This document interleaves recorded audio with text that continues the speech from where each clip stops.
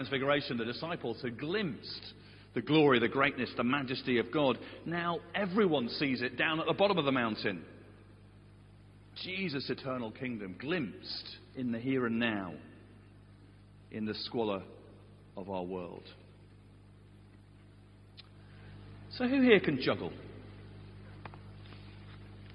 Anyone juggle? I can do one. Yeah? Okay. There you go. Look at me. I can do one. I struggle when it comes to two. There you go. I really can't do three. Anyone else? Anyone want to have a go? Anyone good at juggling? Anyone good at juggling? Andrew, could you show us how possibly? Come on, it must be someone else. One of the young people want to have a go? I've been practicing. Andrew, you can do that, can you? Are these your socks? They're clean. They're clean socks. I had some juggling balls, but I left them on holiday, I remembered last night. It's very frustrating. Oh, yes. Very nice. Oh, and tricks. Thank you so much. Okay.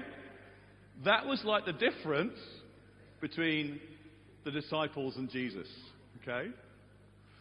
The disciples, the man had come in desperation to them and said, "Please, can you heal my son?"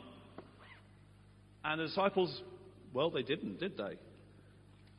But then he brought him to Jesus, and it wasn't a challenge for Jesus. He just spoke. And I mean, learning to juggle is a great thing. It's a great trick to learn. But with Jesus, it's just power. It is greatness. It is majesty. It's who he is. As he encounters evil, he banishes it and heals this boy. And that means for you and me, we don't need to be afraid of spiritual opposition. We might encounter it at all times in our lives. Some countries you go to and you can kind of feel it in the atmosphere, the sort of spiritual opposition. Other times it's just when we're at work we feel that spiritual opposition, or just when we're on our own and we're tempted. We can come under great pressure, but Jesus is so much greater, always. And whatever we're facing in life, Jesus is greater. Actually, the verse tells us that, the verse we skip tells us that if the disciples had actually trusted Jesus, they could have helped the boy. But it would still have been Jesus healing, even if the disciples were involved. Just as it's Jesus who protects you, Jesus who protects me. It's not that, I've been a Christian for however long I've been a Christian. I'm strong now. Yes, I can take on. No. I'm weak. He's strong. He's great. Not me, not you. But because he's so strong and powerful, he protects us as we put our trust in him. It means the reaction of the crowd's absolutely right. They were all amazed at the greatness of God. They didn't yet work out who Jesus was, but they could see that God was at work. Now, I don't know whether you ever read a newspaper,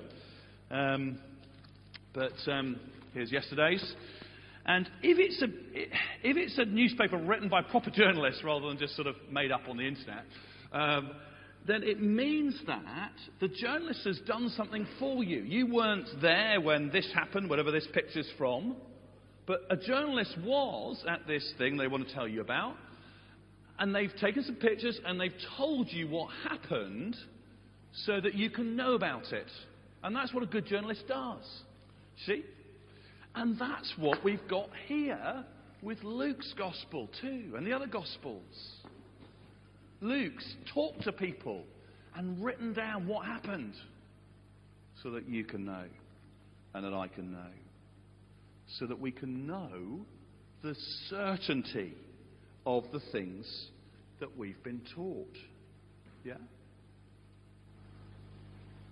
Now, we've skipped over Jesus' comment in verse 41. Maybe go back to that. We're going to spend some more time on it next week.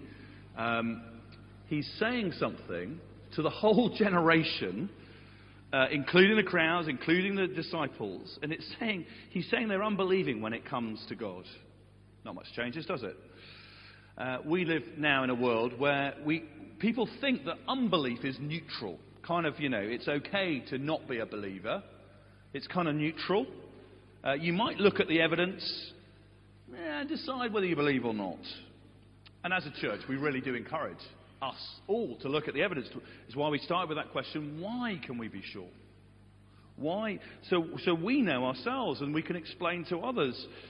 And also because for many people, they discover Jesus as they start to look at the evidence. It's why we're running Alpha, and it's not too late to join tonight at 5 o'clock. If you're free, do come, do bring friends. That's the idea of the course right through it. But notice that for Jesus, unbelief isn't something okay, neutral. It's something perverse in a world that God's made and that all points back to Him and His goodness. More on that next week. But as we close, the biggest surprise, at least for me, is Jesus' reaction to our unbelief. Did you see it there in verse 41? The last bit he says, "How long will I stay with you and put up with you?" That's what godly frustration sounds like. And it gives just a glimpse of what a challenge it is for Jesus to put up with us being the way that we are. Presumably on the Mount of Transfiguration, as he's there in the glory of God with Moses and Elijah, he could have presumably returned to heaven then, like he would do after the cross and the resurrection. But he stayed because he loves us. He came down from the mountain just like he came down from heaven because he loves us. How long? Well, a little detail in Luke's story that I've highlighted already, that the boy is the Father's only son, like Jesus is the only Son of God. That little detail just gives us a clue as to his mission. You see, just like the only son of the Father in the story was twisted and convulsed by evil, so the only Son of God has come down from heaven, from glory, into the mess of our world, to be crucified, to be twisted, to be convulsed, as he takes on responsibility for your sin and my sin, the sin of the world, and dies in agony in our place. How long will he put up with us?